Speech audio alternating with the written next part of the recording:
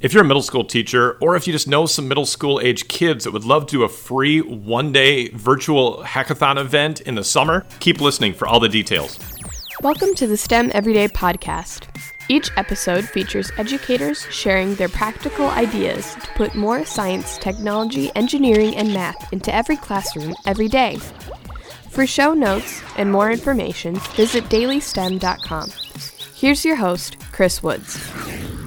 Well, I'm so excited on today's episode of the STEM Everyday Podcast. I get to chat with Charlotte Law. And not only is she someone that created an organization together with a bunch of her friends, she's a student in high school. She just finished 11th grade. Her and her friends created Inspire to Develop. And you can find out more about it at inspire2dev.org. And all the information's in the show notes as well. You're going to be telling us about a hackathon today. I'm so excited to chat with you today, Charlotte. Welcome to the show. Hi, Chris. Thank you so much for the introduction and for the opportunity. Yeah. And again, Charlotte reached out to me, her and her group. They are doing a hackathon for middle schoolers and educators. Your kids can sign up for this. You doing a STEM group or some sort of summer program or activity, and you've got some middle school students, or even if you're just a parent and you got to get some activities that really engage your kids this summer. We're in summer 2022.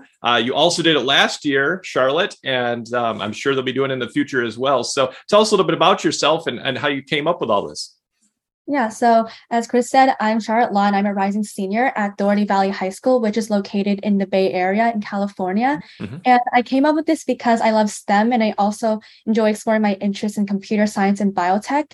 And when I was younger in middle school, I wanted to try to attend some hackathons. And I noticed that most of the hackathons were open to mostly high schoolers, college students, and industry professionals. And even though some hackathons allowed middle schoolers to join, like middle schoolers myself, we were like intimidated by our peers and seemed very much more experienced and knowledgeable in this space. And I really wanted to provide this opportunity to more like a wider demographic of students, of younger students especially, and help them inspire them to build and also provide a supportive environment in which they can thrive and learn and step out of their comfort zone, meet new people, especially people from the opposite side of the country, and work together to develop great projects. That's awesome, Charlotte. And like you mentioned, it's that inspiring aspect, and you want to help these kids develop. And that's really where you kind of came up with that Inspire to Develop. And you're talking about hackathons, and some educators and even parents are listening, and maybe they're not so familiar with what a hackathon is. You want to just tell us a little bit about what that is? Yeah, definitely. So our hackathon is a one-day event. And this year on August 6th, we're actually hosting one that from 9 a.m. to 4:30 p.m. Pacific time. So how our hackathon works is that we will pair students up into teams of 3 or 4, and then they will work together to build a project with the help of mentors. And all our mentors are very supportive and knowledgeable and are willing to help out the students to develop projects and also inspire them with ideas and help them start out building a project. Since we understand some of our students, especially from our last year's hackathon, they were new to STEM and CS in general. So our mentors were able to guide them, lead them on a path to find resources and start to build on a project. And we also will host speaker events where speakers will talk about topics in the STEM field, for example, like introduction to a coding language and etc. Okay, that's awesome. And so educators thinking, I don't have to actually take my kids anywhere. They're all just connecting online, and whether there's 2 or 3 kids from my own school that want to do as a team, or whether it's connecting with kids that they've never met across the country. And that's partly kind of how you and some of your friends started Inspire to Develop.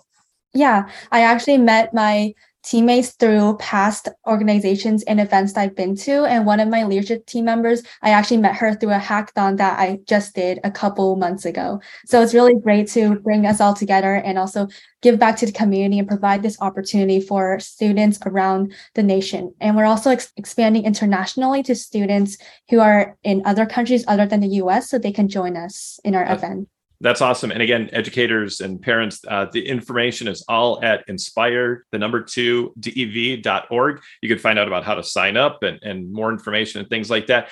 So maybe, Charlotte, just talk a little bit about what are some of those things that you saw last year? What were some of the things that kids did, created, were able to make during that hackathon event? Yeah, definitely. So last year, students mentioned that they were really inspired to continue learning more about the STEM and CS field, especially after attending our hackathon. And our hackathon speaker spoke about like an introduction to Python, introduction to Java, and also some topics like how to found a nonprofit for like more older students who want to also do something similar to what I'm doing. And students built projects. It was like a really diverse range of projects. Some people did it on like a cultural project about their own culture or one Python game. So it's really broad, and we really encourage our students to be creative and think outside the box and do what they want, like put their ideas into code and actually develop a meaningful project with their teammates. So we don't have any strict requirements on what their project can be. We really encourage them to think outside the box and make anything that they really want to make. That's cool. And I know a lot of kids and a lot of teachers are trying to help figure out ways to help kids look at their community and think about what is something we could do and solve in our community that needs some help. And so getting kids to even just step out and try something like that, they might not be, successful in the winners of this, but have that opportunity to try, to fail, to iterate, and then be inspired to start learning more even once the event is over. Yeah, definitely. Like many of our students, even though they're not winners, they still took out a lot from these events, and they continue to join us in our winter event too, since they wanted to continue learning and building more projects. Yeah. So it doesn't matter if you win an award or it's about like what you learn from the hackathon, the experience, the interactions with mentors and your peers. And I think that's the most important part. That's awesome, Charlotte. And again, I can imagine that maybe some of these kids are going to meet some friends that become, lifelong friendships that they can, learn from and keep learning with and keep inspiring each other to keep pushing forward. And kids love creating, though. Kids love the STEM fields. They love designing and being creative. And you've kind of built that aspect into this hackathon yourself, especially as a student still. What really draws kids to these kind of things and events? I think students just want to explore what they don't know. Like if they want to go into STEM topic, they want to probably start off with a hackathon so they can meet people and learn together, and also join the workshops that are provided by the hackathon. So I think that's one aspect. And another aspect is like turning their ideas into reality through a project and developing something.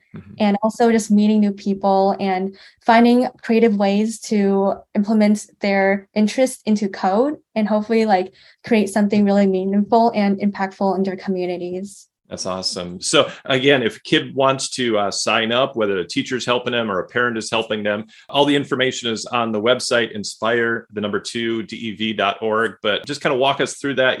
What is it going to be required? On that day?